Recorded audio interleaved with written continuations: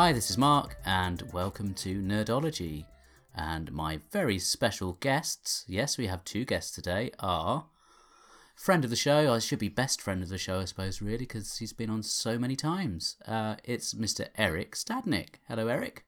Hello, Mark. Thank you for having me back yet again. It's always a pleasure, and alongside me, the long-suffering Mrs. Cockram, Amy, my wife, has decided she would like to talk about this subject. So, hello, Amy. Hello, Eric's the best friend of the show, and I'm the wife of the show. Yeah, it's a pretty good place to be. So I figured, because it's just an excuse for me to talk to Eric, really. That's the long and short of it. I love talking to Eric. So it doesn't matter about me. Who are you again? And I quite often, I'll just get my guests to talk about something that they wouldn't ordinarily get to talk about on the shows that they do. And Eric, after a little bit of thought, decided he would like to subject me to a musical, which is not really my cup of tea, but, you know, I've been to one or two. I've been dragged along to by the aforementioned long-suffering wife. And Eric, would you like to tell the listeners what your choice was and what kind of prompted you to choose this particular musical? Sure. So this evening we'll be discussing the 1986 or 87, depending on when you count from, Stephen Sondheim and James Lapine musical Into the Woods, which was turned into a movie a few years back, you may remember, starring Miss Meryl Streep, among others. And the reason is I had suggested a few other things, actually, including one that you reminded me we'd already done on Nerdology like 5 or 6 years ago, which I'd completely forgotten about. It's a long time ago now. And it's because I've never had the chance to talk, quote-unquote, publicly about Into the Woods. And it might be... I mean, if I had to pick, you know, only 5 or 6 pieces of culture to take with me to, like, a desert island, it would be one of them. Like, it's such a huge part of how I think about what I look for in a piece of art, or a piece of theater, or just a piece of music, or a piece of storytelling, that it sort of, once I thought for a few moments about what I could do that maybe wasn't a book, which is always my first instinct with you, I thought, Into the Woods. There it is. And being a musical, there are quite often many different versions that people will be familiar with. So were there specific ones that you wanted to cover or had in mind when you came up with the idea? Well, the version I think most people who are familiar with the show, at least in America, no, I can't speak for abroad, but in America, the original Broadway cast, the original Broadway production was recorded and was aired on public broadcasting, and was subsequently released on DVD and is, you know, available various methods, and is super duper, like, people who know the show, that's what they tend to know best, is that original cast. And it's a great cast, and it's a great production, so it's a good place. There was also a production in 2012 in Regent's Park in London that was also recorded, and so I watched it that way any number of times. That made some interesting changes and adjustments. And then there is the film version that I mentioned, which is kind of Disneyfied, but not as much as people worried, because it was done by Disney. And ended up being not necessarily as much of a disappointment as people feared it was going to be, which is maybe the nicest thing I can say about it. It's not a total disaster, but I think the damning with faint praise. Yeah, and I think that's about as strong. Like, there are parts of it I like, is how I kind of think about that movie. I'm glad they made a movie of it, because they talked about it for about 20 years before they did it. But I would say, like, the truest versions of Into the Woods are almost any good stage production is, to me, more valuable of this show than some movie version of it would be. So I watched the... Sorry, you carry on. No, partly just because of what it's about. Like, the themes of it, it's a very theatrical show in some ways. Yeah. That's something I wanted to come to, because I watched the Broadway version, which must be the one that you're talking about, on a very popular video sharing website. Work that one out if you can, Sherlock fans. Which I thought was much better as an experience than watching the movie. So we watched the movie as well.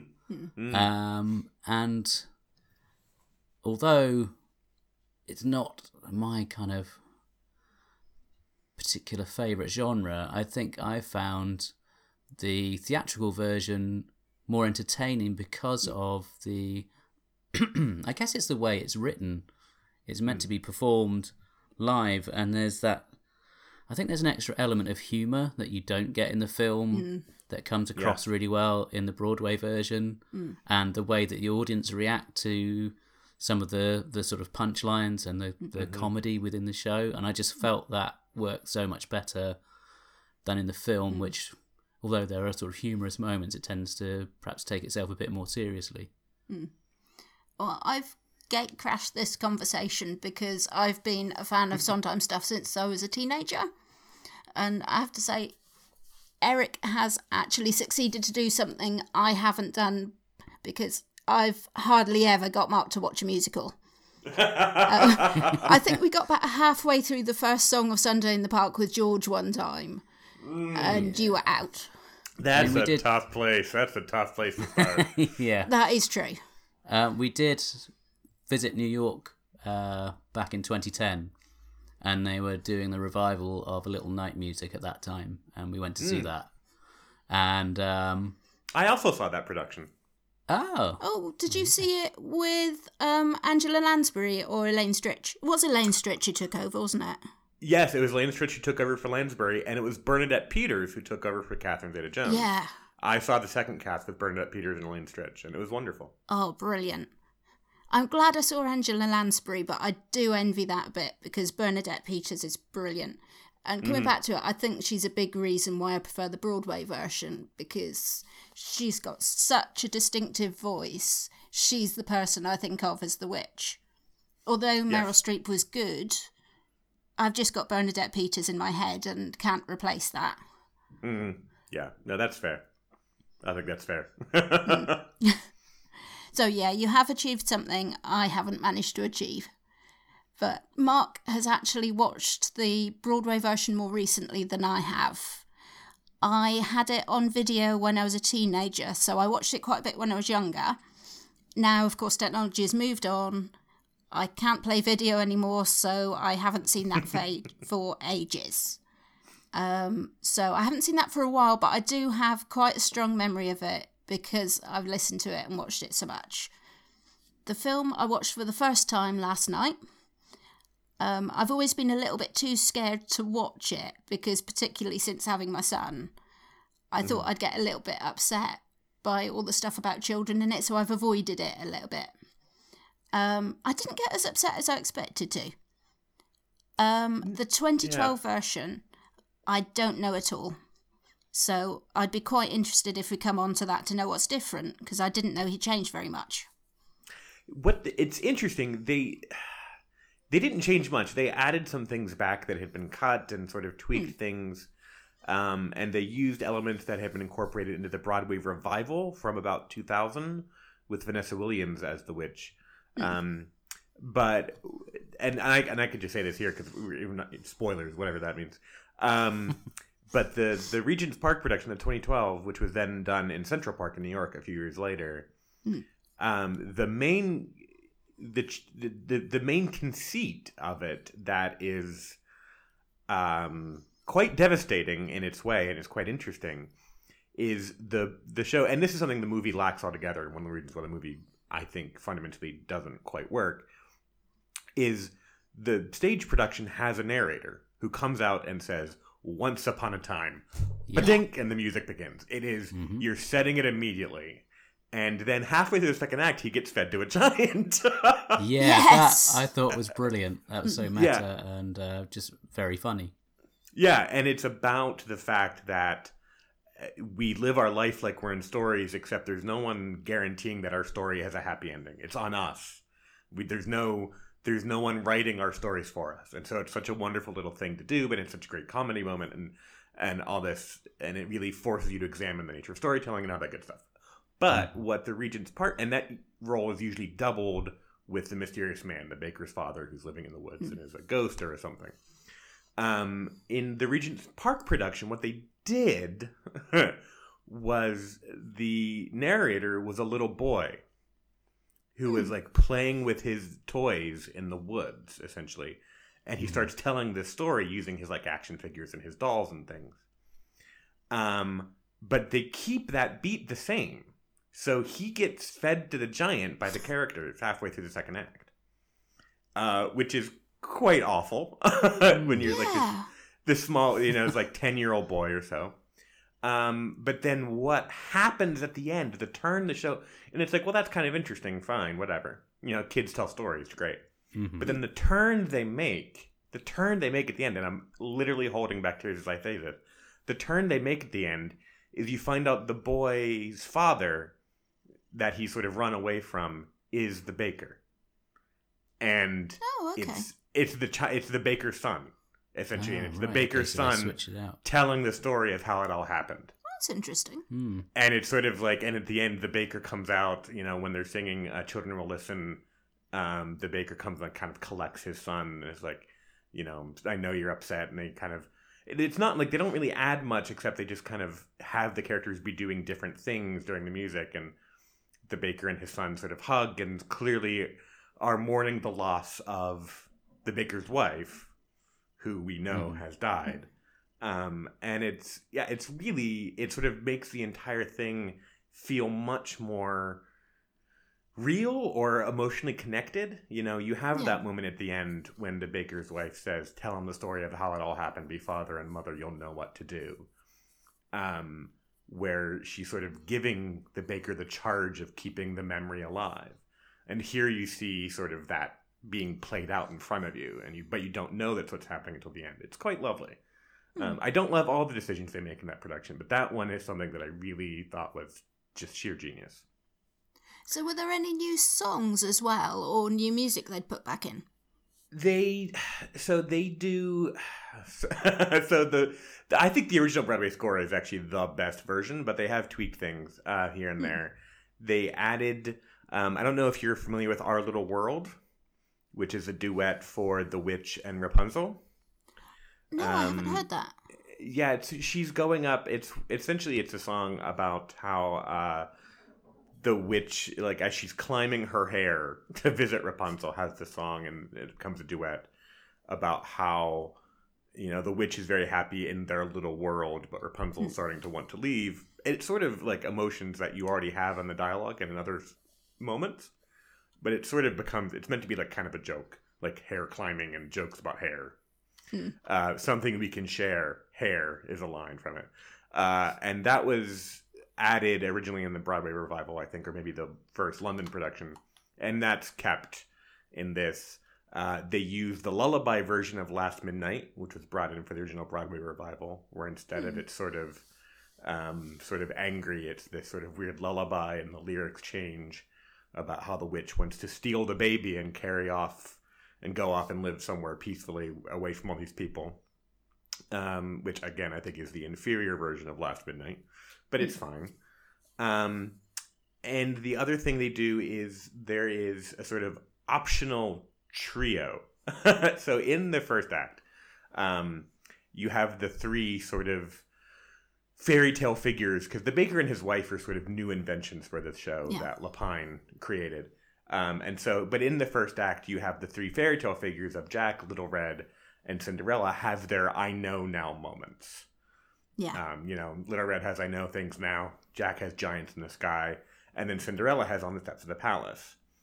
And what they do here in the 2012 production, and what other productions that I've seen have done, is essentially as Cinderella's ending her song, Jack pops up and Little Red pops up, and they sort of like echo each other about how I know things now I never knew before. And then it's in the belly of the wolf, in the land of the giants, on the steps of the palace, and it sort of like becomes a trio for a brief moment to sort of re-emphasize it's three people having the same moment of realization. Again, I don't think it's necessary. Yeah. I think the I'm construction of the intrigued by show some of does those it on its own. changes. I think. Would you be able to cope if I make you watch a third version? Oh,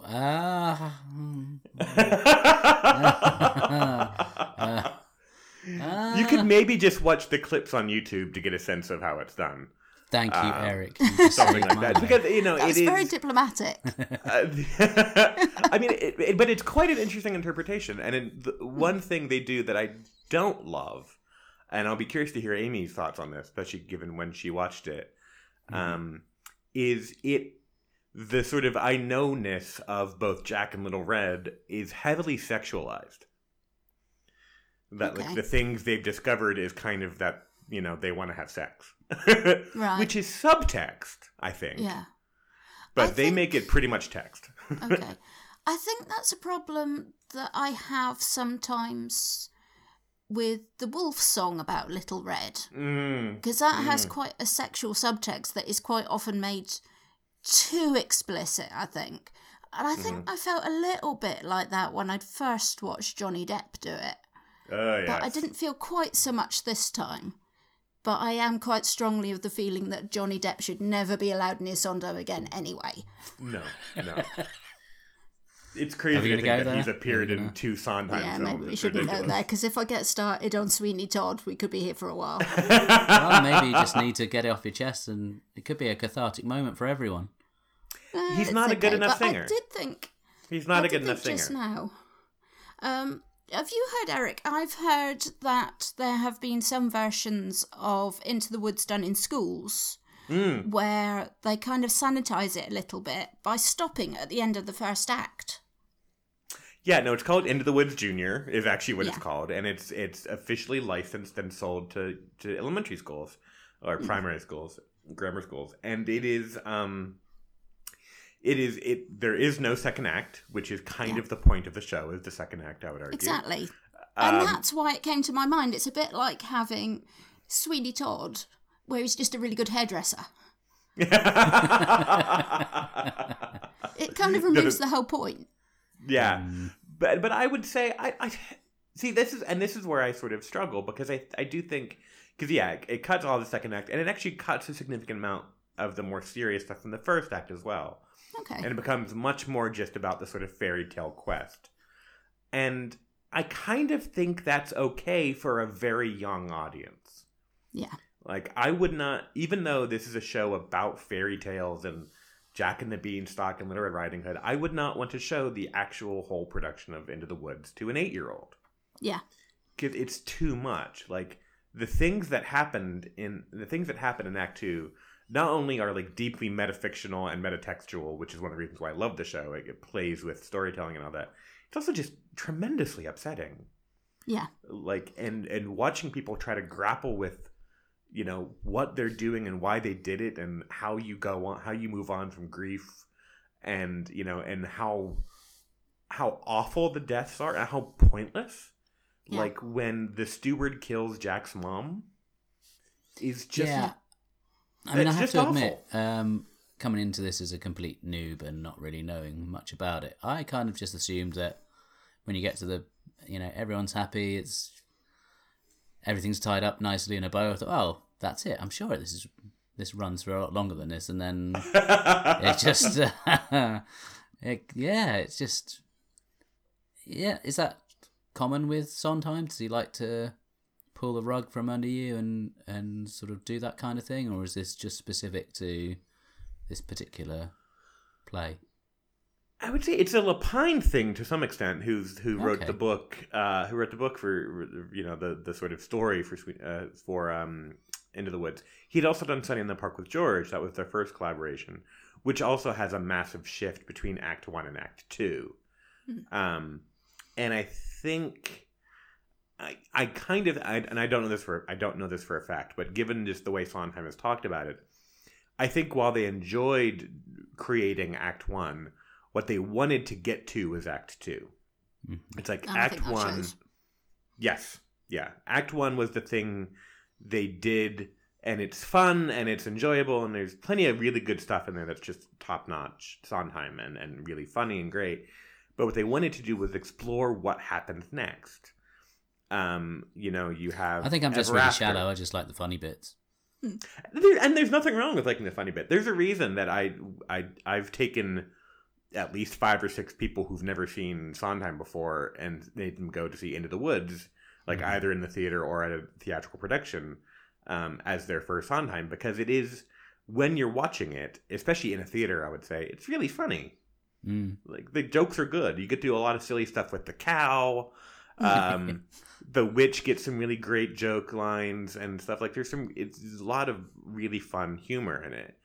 And it's not nearly so self-serious as something like Sunday in the Park with George is, which I love. But, I mean, Sunday in the Park with George is about making art. And that's just a hard thing to get some people to care about. Whereas when it is parents and children and how you honor the legacy of your parents, but at the same time recognize that they were terribly flawed human beings. And you have to live with their mistakes, and you can't fix that, but you also shouldn't be angry because what else were they supposed to do? Like, it just goes around in circles with these questions in a really interesting way. But it never quite gets so heavy that you kind of forget that you're having a good time.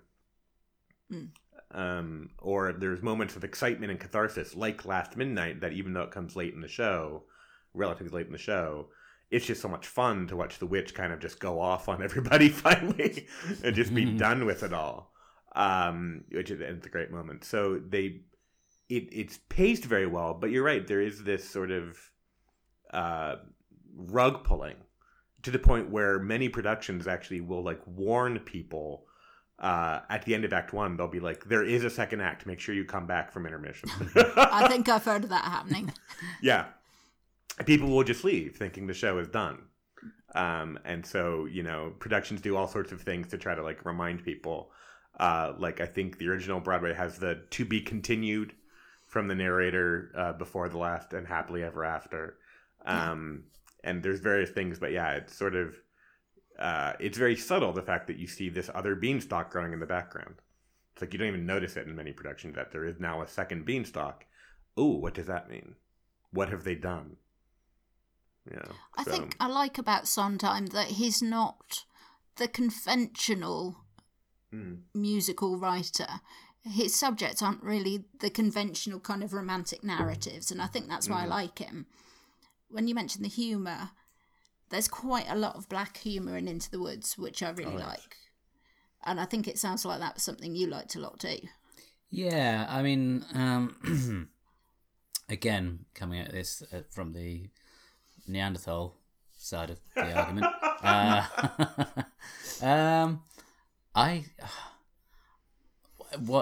The thing that I struggle with is I can understand when they launch into a song because it's a musical, but it's when there are sort of elements of you'll have two characters having a conversation and they'll be talking to each other, then they'll start singing it to each other, and then they'll start talking again.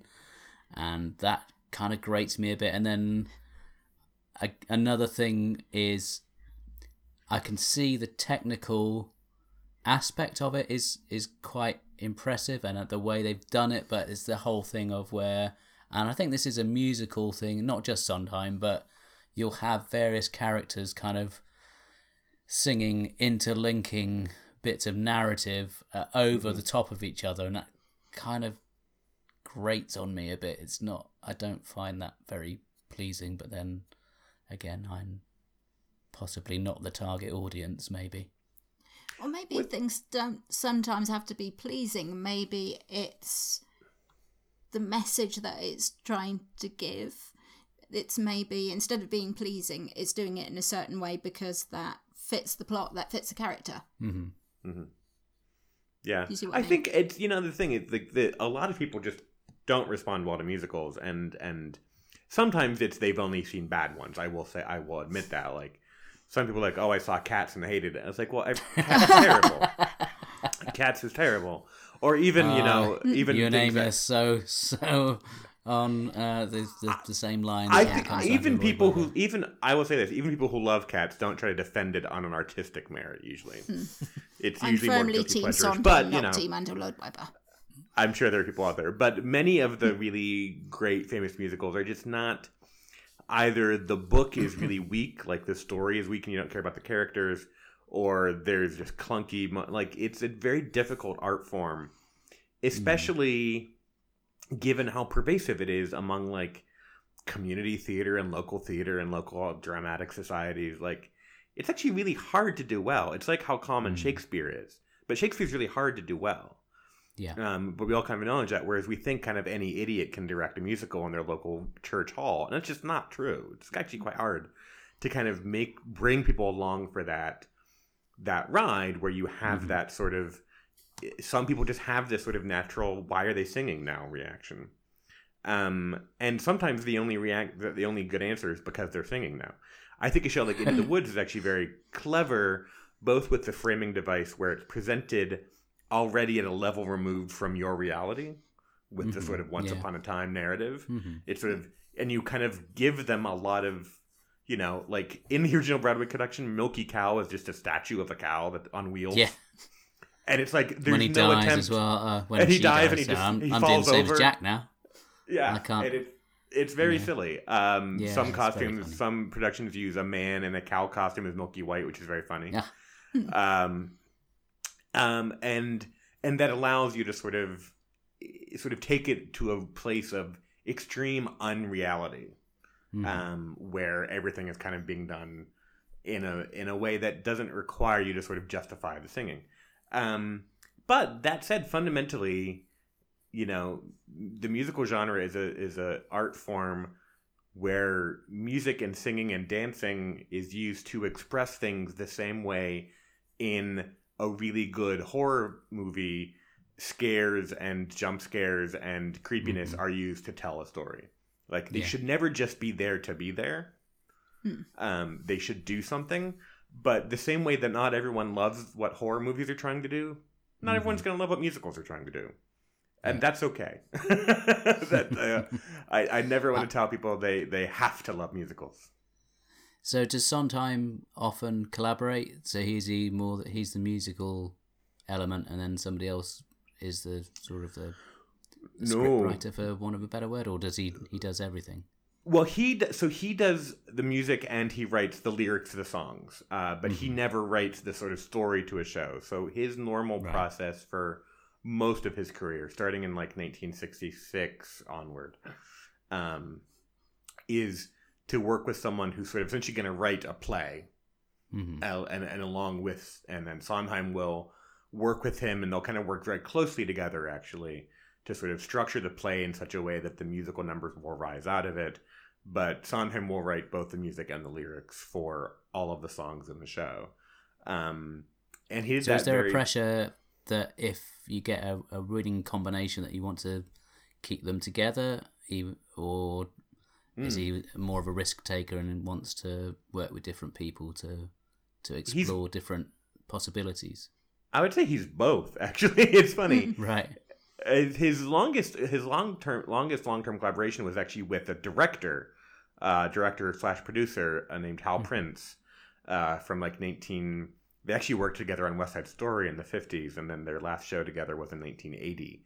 And Hal Prince kind of directed all of his things, whereas the sort of book writers, people who wrote the play portion of the musical, he hopped around. And so he did 2 with one guy, but they were like a decade apart from each other. He did a couple with a couple others. Lapine, who did Into the Woods, they actually did 3 in a row together, which is kind of unheard of for Sondheim. They did Sunday in the Park with George in the early to mid 80s, Into the Woods, and then after this they did Passion together, which is a very different kind of show. And Lapine is still very much clearly a good friend of Sondheim's and like works with him on various things. But I think Sondheim's always looking for somebody else. And so after Lapine, he went and worked with somebody else to do another show. And then he worked with somebody else to do another. Like I think he feeds off the sort of interests and the expertise and the imagination of other people. Like if you had asked Stephen Sondheim in 1982, you know, a few years before Into the Woods started coming to life, so you're going to do a show about fairy tales, I think he would have laughed in your face. His shows had before then been quite dark usually, and about sad, angry people in cities and various things like that. But he, I think he sees something interesting whenever a clever script or a clever play is given to him. I think he sees, oh, this could be something. And he likes then working with that person. Like, he would never take a play by a dead author, for example, and try to adapt it. He would never do that. Right. Even though he's written screenplays, he's written movies that gotten made. He knows how to, like, structure stories, but he needs that collaborator, I think.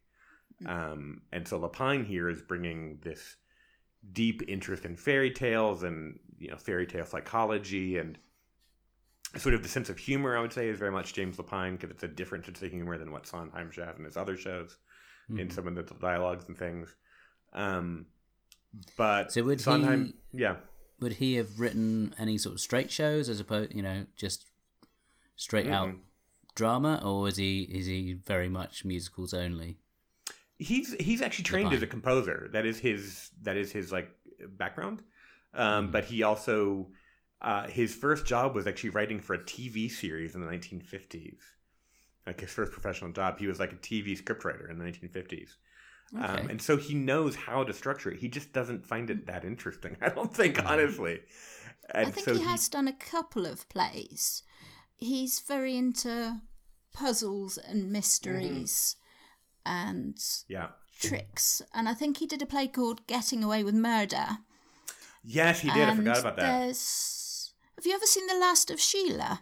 I have seen The Last of Sheila, yes. Why don't you tell us about The Last of Sheila, Amy? That's quite an interesting little I side haven't note. seen it for a few years, but it was a film he did with, I think, Anthony Perkins. Was that right? Yes, Norman Bates himself. And it was a mystery film that they did together. And I remember it being actually really good. I enjoyed it. But I haven't seen it for a few years because I think it's probably quite hard to get hold of. Yeah, it was sort of an independent production in the late 70s, but they kind of, I think, but just because Anthony Perkins and Stephen Sondheim were sort of well-known, they actually got a very 70s well-known cast. Like, Raquel Welch is in it, and James Mason is in it, and a variety of other, like, people like, oh, them, who were, like, popular in the 70s. And it's this murder mystery, essentially, where everything is kind of centered around puzzles and games and, like, scavenger hunts and, like, solving riddles. It's actually which is very Stephen Sondheim. He's, like, a puzzle obsessive. And he loves that. And I think he did this, and it's a really weird one-off kind of movie. It's like, if you're not sure what to expect going in, I think you're probably very sort of thrown by it. But it's one of those where if you can sort of work your way through the puzzle of what's being done, like in terms of the murder, you can actually reach the conclusion. It's just really hard to do that because the puzzle maker is so good. I'll have to see if we can get hold of it, because it's a bit of an oddity. You might find it quite interesting. It might be another one of these things that is a bit obscure and may turn up on another video sharing website. It very well might. I remember when I watched it, I think I had to get an actual physical DVD from Netflix back when they did that. Oh, wow. Yeah. But it is around. Like, it was released on DVD and stuff, so it's out there somewhere. And this was sort of, he did it during a period where he'd sort of, Sondheim had this sort of 10-year run from 1970 to 1980 where he had done 5 or 6 musicals, most of which won the Tony for Best Musical, all of which got, like, some amount of critical praise, actually significant critical praise usually, even though they often didn't make money. He was sort of tremendously well-regarded, tremendously popular and loved, but he wasn't, like, financially successful. Like, he does fine for That's himself. got to be really frustrating. I think it is, but at the same time, I think he's kind of decided he doesn't care. When you said, is he a risk taker? Yes. He chooses very unconventional, very diverse subjects. So there was Pacific Overtures that was about Japan. Yes. You've got a musical about a demon barber. You've got... Assassins, yeah. Hey, check me out. Yeah. You've got... Sunny in the Park with George, which is about a painter. What's the one that's backwards? Merrily We Roll Along. Merrily We Roll Along. Yeah, Merrily We Roll Along runs backwards, so you see the characters later in life and it works backwards, so you see how they got where they are. I've never seen that on stage. That's not one I know very well. Was it that one that only lasted about 8 performances or something? Yes, that was the show that he and Hal Prince, and it was written by George Firth, or based on another play, but written by George Firth, who had written Company with him, which was their first big hit. Again, had no plot, no story, very much a classic of theater now, but at the time was sort of, what is this? Because there is no narrative to Company at all. Anyway, in 1980, they do Merrily We Roll Along. And there are just some massive problems with the production because it's a really difficult piece actually to put on. It sounds great, but as Amy described it, it starts in the then present. So it starts around 1980 and goes back to the late 50s. So you have people portraying 25 years in someone's life. And I think the fundamental quote unquote mistake, if there was one, of the original Broadway production of Merrily We Roll Along is that they cast people who were young. So that you watch them and they ended up playing the right age at the end of the show. But at the beginning you had literally 19-year-olds with gray powdered wigs and fat suits on talking about being middle-aged. And I think that's just not going to fly on Broadway. That might work at your local high school where everyone is being played by a 19-year-old, but I just don't think it's going to work. Later revivals, what they've done is they've gotten people who are kind of in the middle, and then they can age them up a bit and then age them down a bit, and that works much better, I think. But the score from Merrily We Roll Along is fantastic. But so the show closed after a very difficult tryout period, and then it finally opened. Then a week later, it closed, and Sondheim felt personally burned by this. He tells a story about how he essentially heard people leaving a performance of Merrily We Roll Along, and I forget the exact quote, but saying something along the lines of, finally he has a total failure, as if in his mind, and who knows if this is true, people were just waiting for him to screw up. For people were waiting for him to do a show that not even the critics could save. And so Merrily We Roll Along had that. And he's very sensitive about it still, which is interesting. Because, he has more money than God and 1 million Tonys and a Pulitzer and everything else you could ever want. And then he left theater. And he did this movie and he did plays. But he kind of didn't do a musical for about 5 years. And which was the longest stretch he had since he started working in the mid-50s. And then he met James Lapine. And they sort of together came up with the idea of Sunday in the Park with George. And then after that, they kind of turned out a few more, including Into the Woods. But yeah, Sondheim's a really weird guy. He's fascinating. But yeah, he's when you see him in interviews, which I've watched many interviews with Stephen Sondheim, he'll not only tell the same story, the way that the joke is always that Nick Courtney would tell the same story about the eye patch. But he'll tell the same stories, like this one about, leaving Merrily We Roll Along and hearing people say this thing. He'll tell it with the same hand gestures and facial expressions. And it almost feels like performance. Yes, it almost feels like every moment of his life is somehow being very heavily controlled. I don't know. It's interesting. He'll use the same words in the same order to tell the same stories. It's very interesting. And he's notoriously he's very closed off, saying about none of my shows are autobiographical. They're not about me. The songs aren't about me. They're about the characters. I'm nowhere in my shows. He's a weird guy. I love him, and I think he's one of the true living giants of modern art. But he's difficult to really have a sense of who he is, what he does with his time. I may have misremembered, but I think I remember Amy saying once that there was a show that he got obsessive about and, in a very George Lucas way, wanted to keep going back and tinkering with it. Oh, I think I know what you're thinking of. I I can only remember one iteration of it, but I think I was talking about Wise Guys, which is this idea about, is it the Misner brothers? Yeah, the Meisner that brothers, he keeps yeah. coming back to and coming back to, and he seems to have been doing different versions of that for ages. Yeah. Yeah, no, there's 3 different names for that show. So after they went to the woods, and I forget whether Assassins is before or after Passion, but he does Passion and Assassins. And at this point, it's sort of like the mid to late 90s. He's already like a living legend. Like, he doesn't need to do anything anymore, but he still wants to work. And he works on the show this idea of, with the Meisner brothers, these two sort of like, as I think he puts it, sort of like low-level figures in American history, who are sort of like, one's kind of like a fast-talking con man, and one's kind of like an architect, designer, and their sort of relationship and their sort of role in history. And it's sort of set in like the sort of latter half of the 19th century, early part of the 20th century. It's actually a bit vague at times. And he does a version of it that never makes it to Broadway, that goes to like an off-Broadway theater in New York, and that doesn't quite work.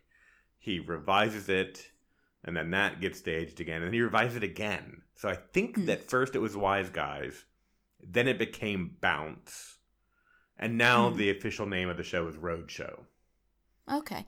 I think I might have heard Wise Guys and Bounce, but I haven't heard the third iteration, so I don't think I've heard... What was it? Roadshow? Roadshow, yeah. And it's... Roadshow, I actually saw a production of the European premiere of Roadshow at the Myrnier Chocolate Factory in London, which is a great Sondheim theater. And they did a really nice version of the show. It is definitely lesser Sondheim. But there are some really great songs in it. And one thing that's interesting is in the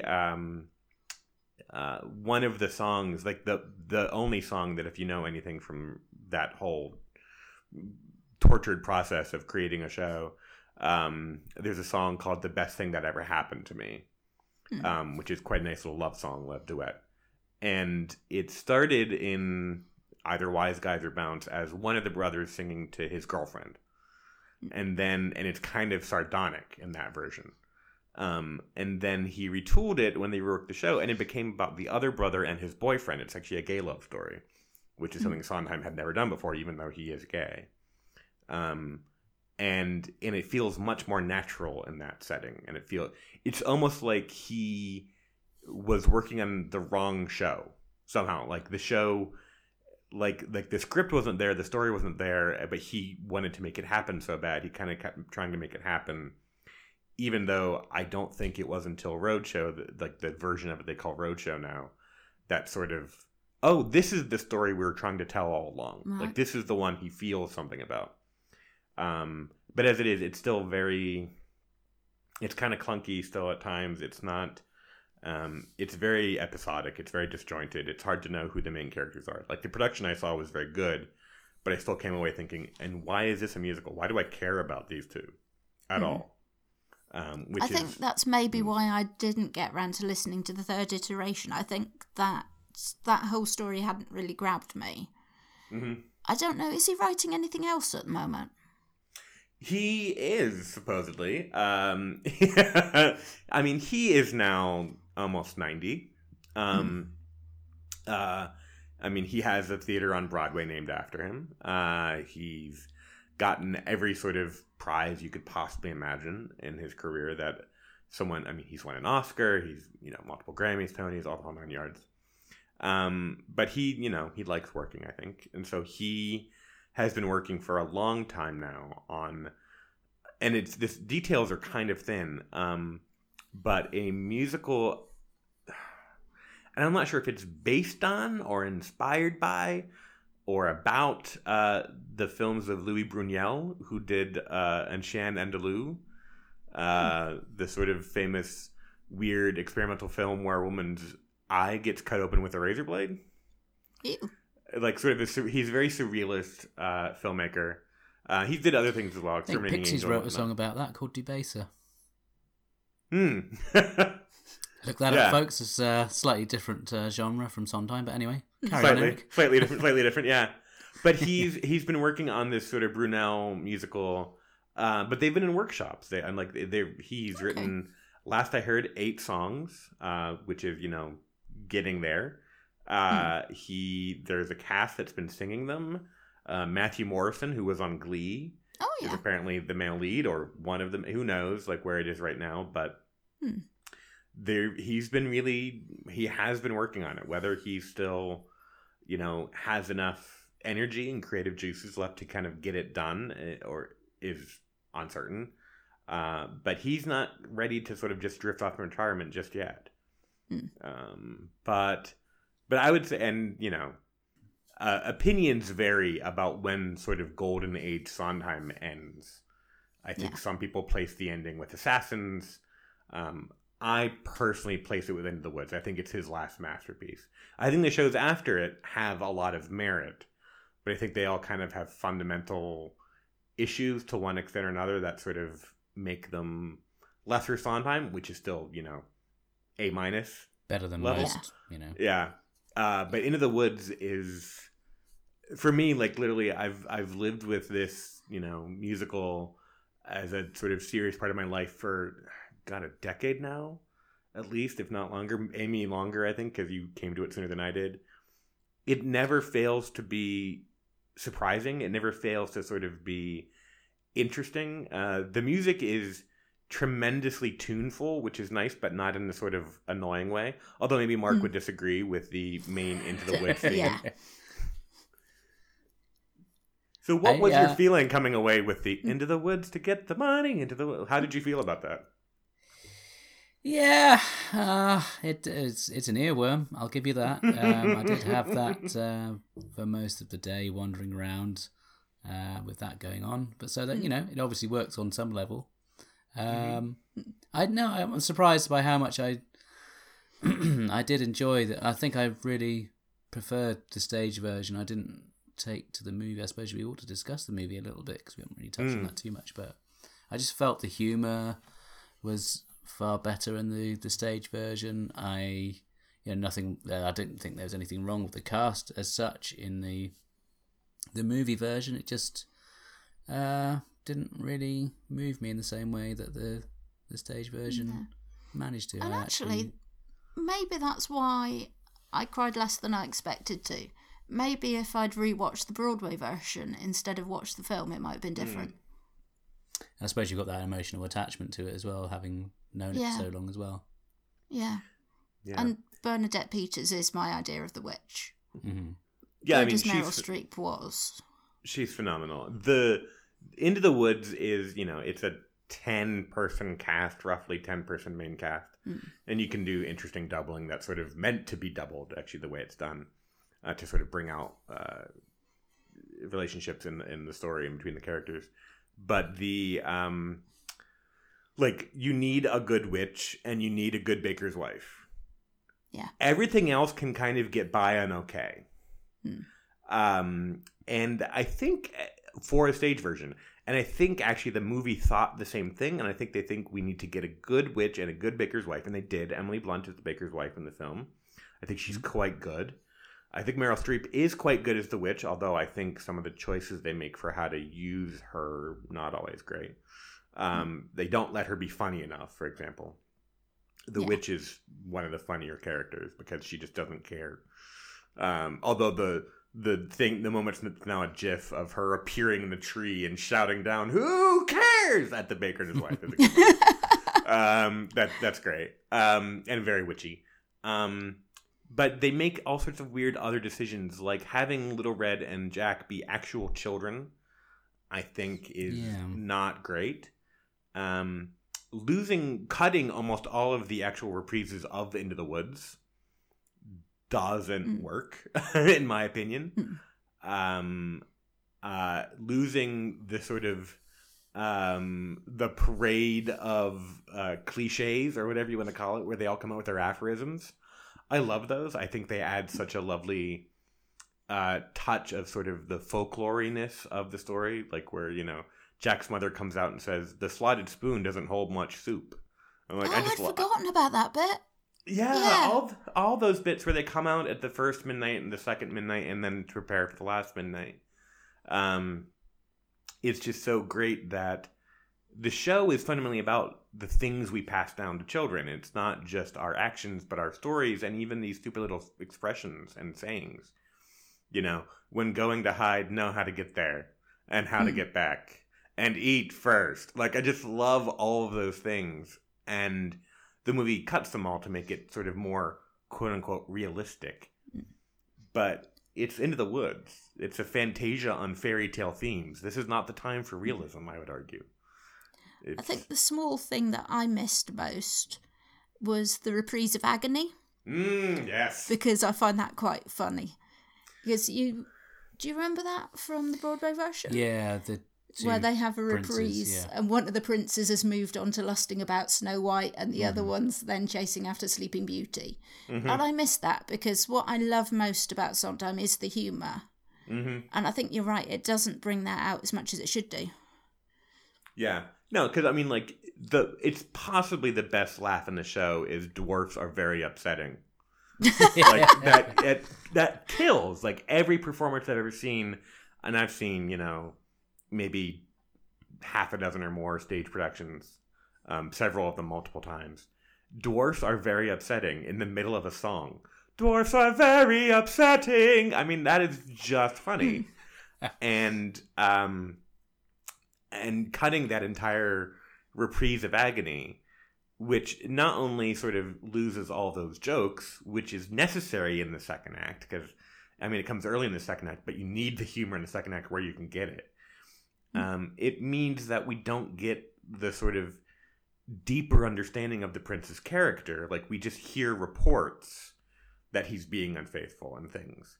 And then we have the scene with Cinderella where they say, you know, I'll always love the girl who ran and I'll always live the faraway prince. Which, whoa, that's some serious, you know, psychological pain right there. But, you know, when Cinderella's accusing him of being unfaithful, we've already heard a song where we know that that's who he is. As he says, he was raised to be charming, not sincere. And he was raised to always be pursuing, not to be a stable husband. It's who he is. He can't help himself in some ways, and doesn't want to really. And so cutting that reprise of Agony makes the sort of reveal of his character being, you know, sort of caddish, makes it less meaningful maybe, or makes it hit less hard. It sort of feels a bit more like a random turn, as opposed to sort of the reprise of Agony makes you know that... Yeah, you can really see it coming more, can't you? Yeah, and the reprise of Agony is about the fact that him and his brother, the two princes, what they love is being in love. And what they love is suffering for some woman.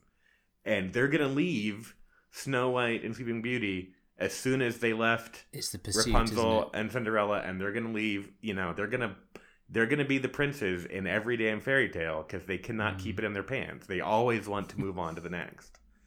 And it's just who they are. They're terrible.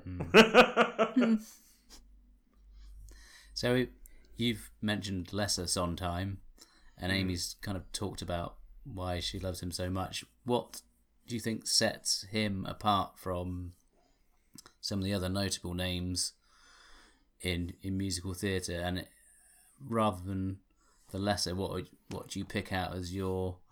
I mean, obviously, Into the Woods is probably your favourite, but are there others that you would urge people to seek out if they found they enjoyed this one?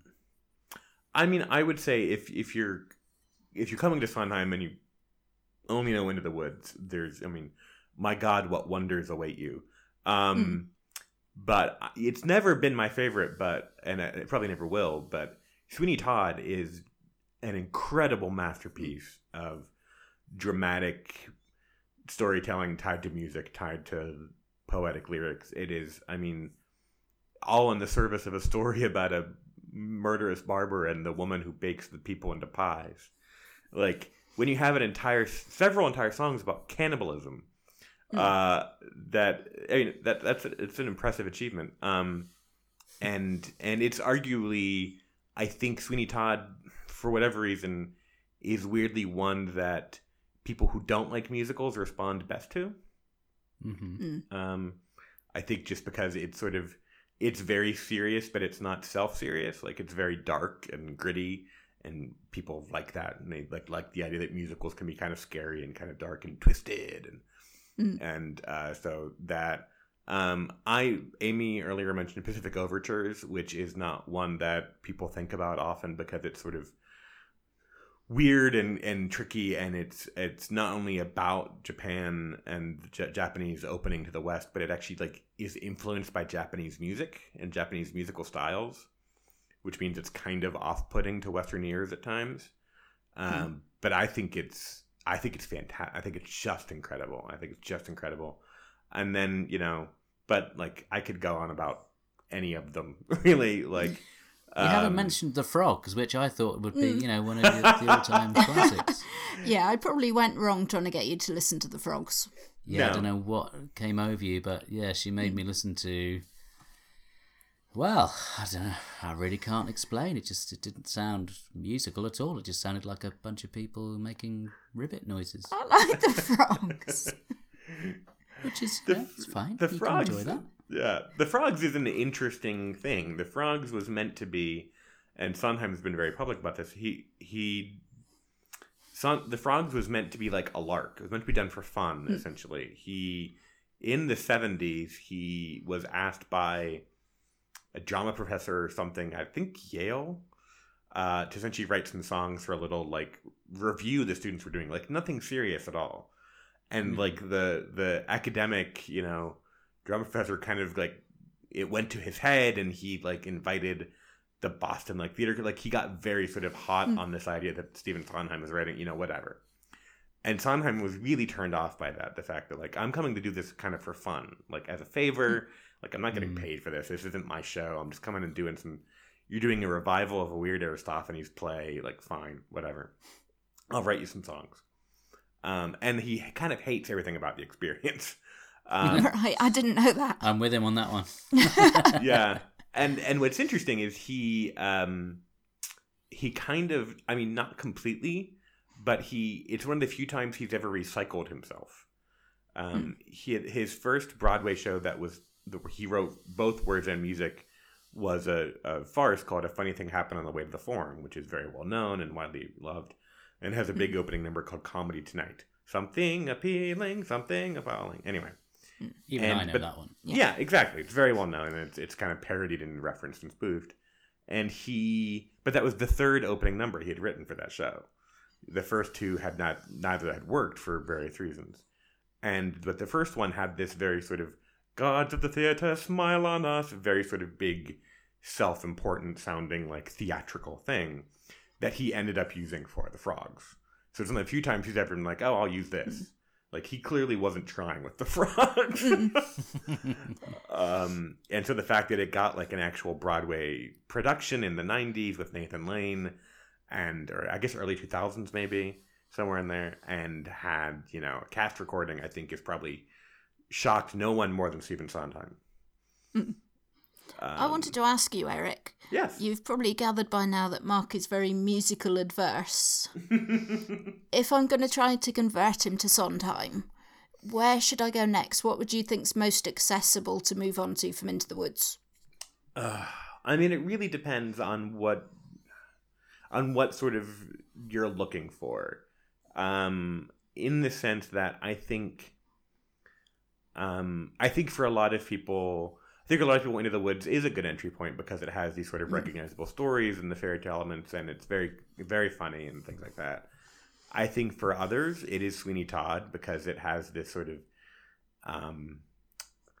for lack of a better term, it has a very masculine energy, Sweeney Todd. Yeah. Like, in a way that people often don't think of musicals having. Like, people who think of musicals as, like, a bunch of chorus boys and girls dancing and doing high kicks. Like, Sweeney Todd is like literally the exact opposite of that. And so I think for some people, and I don't want to encourage people to think that way, but if that is how you think, Sweeney Todd would sort of disavow you of that. I think maybe I like Sweeney Todd more than you do because I'd say it's one of my favourites. I think I like the power of it. Yeah. And if I go to a production of Sweeney Todd, and I think I've seen about 3 now, if the power of that opening number doesn't make me feel so claustrophobic that I want to leave. They're not doing it right. Yeah. It is. It's. I've only seen it live once, but it was. And it was like local theater, like barely getting paid. But it was tremendously powerful. Like incredibly powerful, even sort of when done poorly. But I think just because the themes of that show are things that don't resonate with me as much. Sweeney is about things like revenge.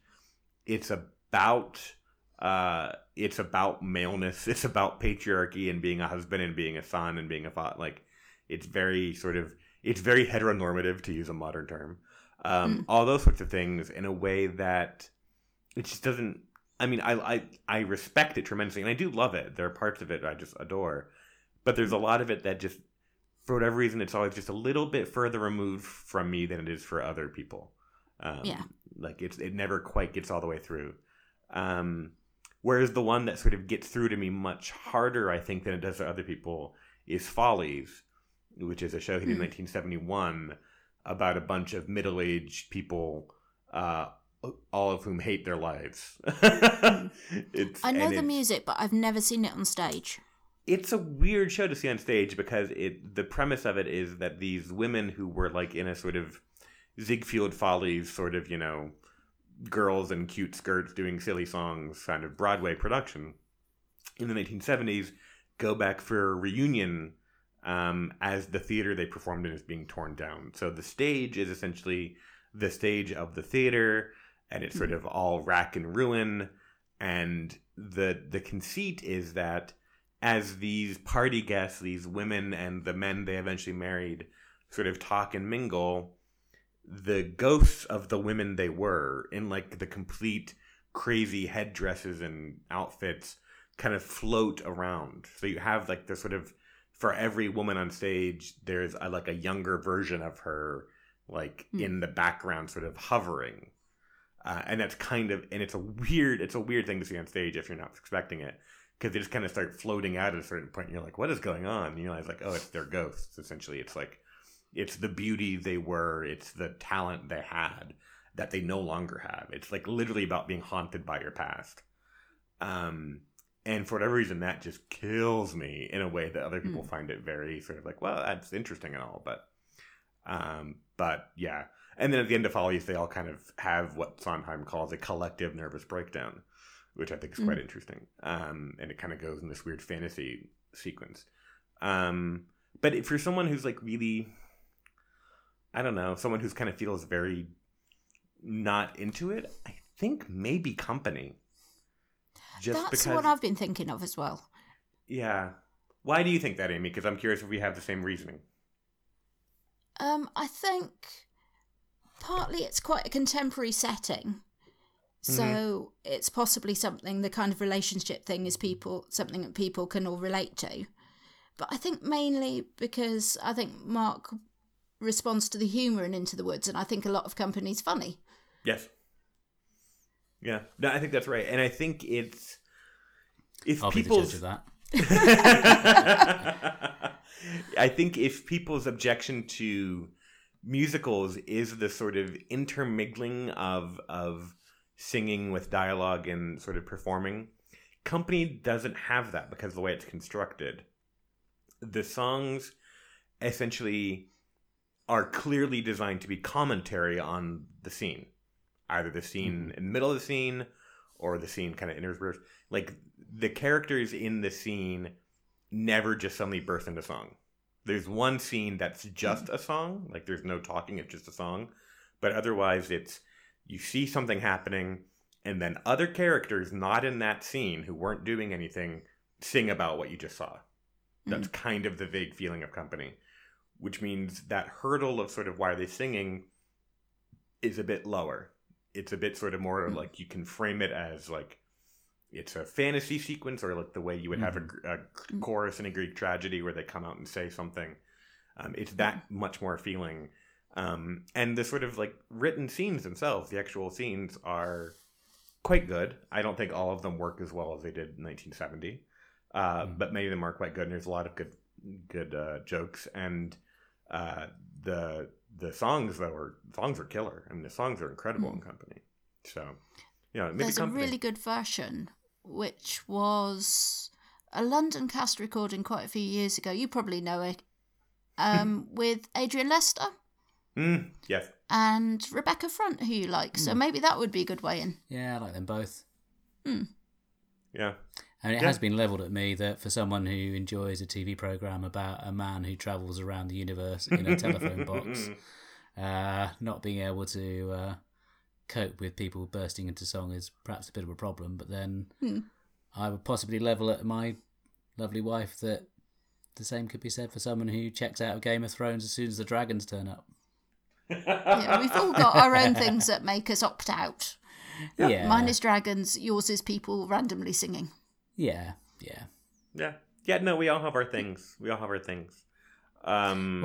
maybe I'll have a look at Company then and see, if I can tolerate it. I'd be curious. Maybe Eric can come back on to talk about Company in a few months' time. That would be. Oh, there's a brilliant documentary about the recording of the Broadway cast album as well. I'll have to try and find that for you. I can't wait. Yeah, it's literally just watching people record a cast album. It's actually quite interesting, and very, very 70s. But yeah, no, it's the other alternative, and this is something that just occurred to me now, is maybe instead of trying to do like a show, watch one of the Sondheim reviews that's just song after song after song. Okay. Because many of the songs divorced from the show are still great to listen to and still can be funny and interesting and moving. And so maybe sort of find your way in through the songs instead of trying to find your way in through the shows, per se. Maybe. Well, Side by Side was my way in when I was a teenager. Yeah. And there's one called Putting It Together, and there was one Sondheim on Sondheim that was just on Broadway about 5 or 6 years ago. There's any number of sort of Sondheim reviews that have DVD or CD releases and things. So, Well, I think we can all agree that it wasn't a complete waste of everyone's time for me to sit down and watch it. I think I certainly took something from it, and hopefully it was just nice for you guys to just sit back and watch a show that you seem to both quite enjoy. I mean, I never had an excuse to watch Into the Woods. No. So we're going to go for a short commercial break, and when we come back, I will be asking my guests for their recommendations for our listeners. So we'll be back after these messages. From outer space, the famous TARDIS brings Time Lord, Doctor Who, and the amazing Leela, ready to do battle against their mighty enemies, the fearful Cyberman, the giant robot, and one of the deadly Daleks. Whilst Leela covers him, the Doctor reaches the TARDIS in time and disappears to escape from the Dalek. Doctor Who, Leela, the fearful inhabitants of outer space, and the TARDIS. From Dennis Fisher. Fantastic. And welcome back. So we've come to that point in the show where I'm going to ask my guests for their recommendations of what our listeners could check out. And I'm going to go, first of all, to Eric. Okay. What have you got for us, Eric? Happily. So, we've been talking about Into the Woods, but Sondheim more generally. And for years, I kept waiting for someone to do a podcast that was a Sondheim podcast that was sort of song by song, show by show, through the entire catalog of Stephen Sondheim. And there are sort of a variety of Sondheim shows that kind of get started and then end, or just kind of don't quite make it all the way, or have a much more sort of I don't know, less precise. So they last focus. 8 shows and then they get cancelled, or Yeah, yes. So then about a year and a half ago now, a friend of mine in the podcasting community said, "Hey, did you know this guy's starting a Sondheim podcast and he's looking for guests to come on?" And it is a show called Putting It Together, hosted by Kyle Marshall. Putting It Together being a song from Song in the Park with George, and where he goes song by song and show by show through the work of Stephen Sondheim. He's done, I've appeared now 3 times. Once talking about Tonight from West Side Story. Once talking about You Gotta Get a Gimmick from Gypsy. And then most recently, I was on talking about Free from My Funny Thing Happened on the Way to the Forum. And he's doing essentially seasons with short breaks where each season is a show, and he's doing every episode is one song. So, I mean, like, he has many, many more years to go. That's a lot to get through. It's a lot to get through, but he's been churning through it pretty quickly. Like, he does essentially, like, I think my first appearance was definitely I was already living not only in Prague, but in this apartment, which I've been in for less than a year. So, so in a year, he's gone through West Side, Gypsy, and now he's on Forum. So I would recommend anyone who's sort of already into Sondheim or was intrigued by Sondheim or whatever to check out Putting It Together, hosted by Kyle Marshall, part of the Alberta Podcasting Network, because, Canada. Yeah. And they're a hotbed for podcasts over there, aren't they? Yeah. And you can check me out on a couple episodes, but he's had a really interesting group of guests, like an Italian classic scholar who loves Sondheim, people who are composers themselves, people who are actors, people who are directors, coming on and talking about why they love Sondheim or why they don't love Sondheim or whatever. It's quite interesting. So Putting It Together, that's my recommendation. I think we'll have to put a link in the show notes so people can check that out. And Amy, what would you like to recommend? Well, mine links to a podcast as well, so you might have to put another link in the show notes. Okay, all right. I find that aside from my family, cat and chocolate, the thing that I love best is books. And at the moment, I find that I'm reading more non-fiction than I usually do. And I find that recently I've got more interested in popular feminist texts. I've got Roxane Gay's Bad Feminist to catch up with, which I haven't read yet. But I got into this through listening to a podcast called The Guilty Feminist, which is hosted by a comedian called Deborah Francis White, who is very funny and very intelligent, and has on lots of very funny and very intelligent female guests. So I'd recommend that. I've been going right the way through the backlist of the podcast, but I have to be very careful because it is quite sweary, so I have to make sure that it's not on where Tom might hear it. Our son, who's 5. Yes. So it's not safe for Tom, definitely.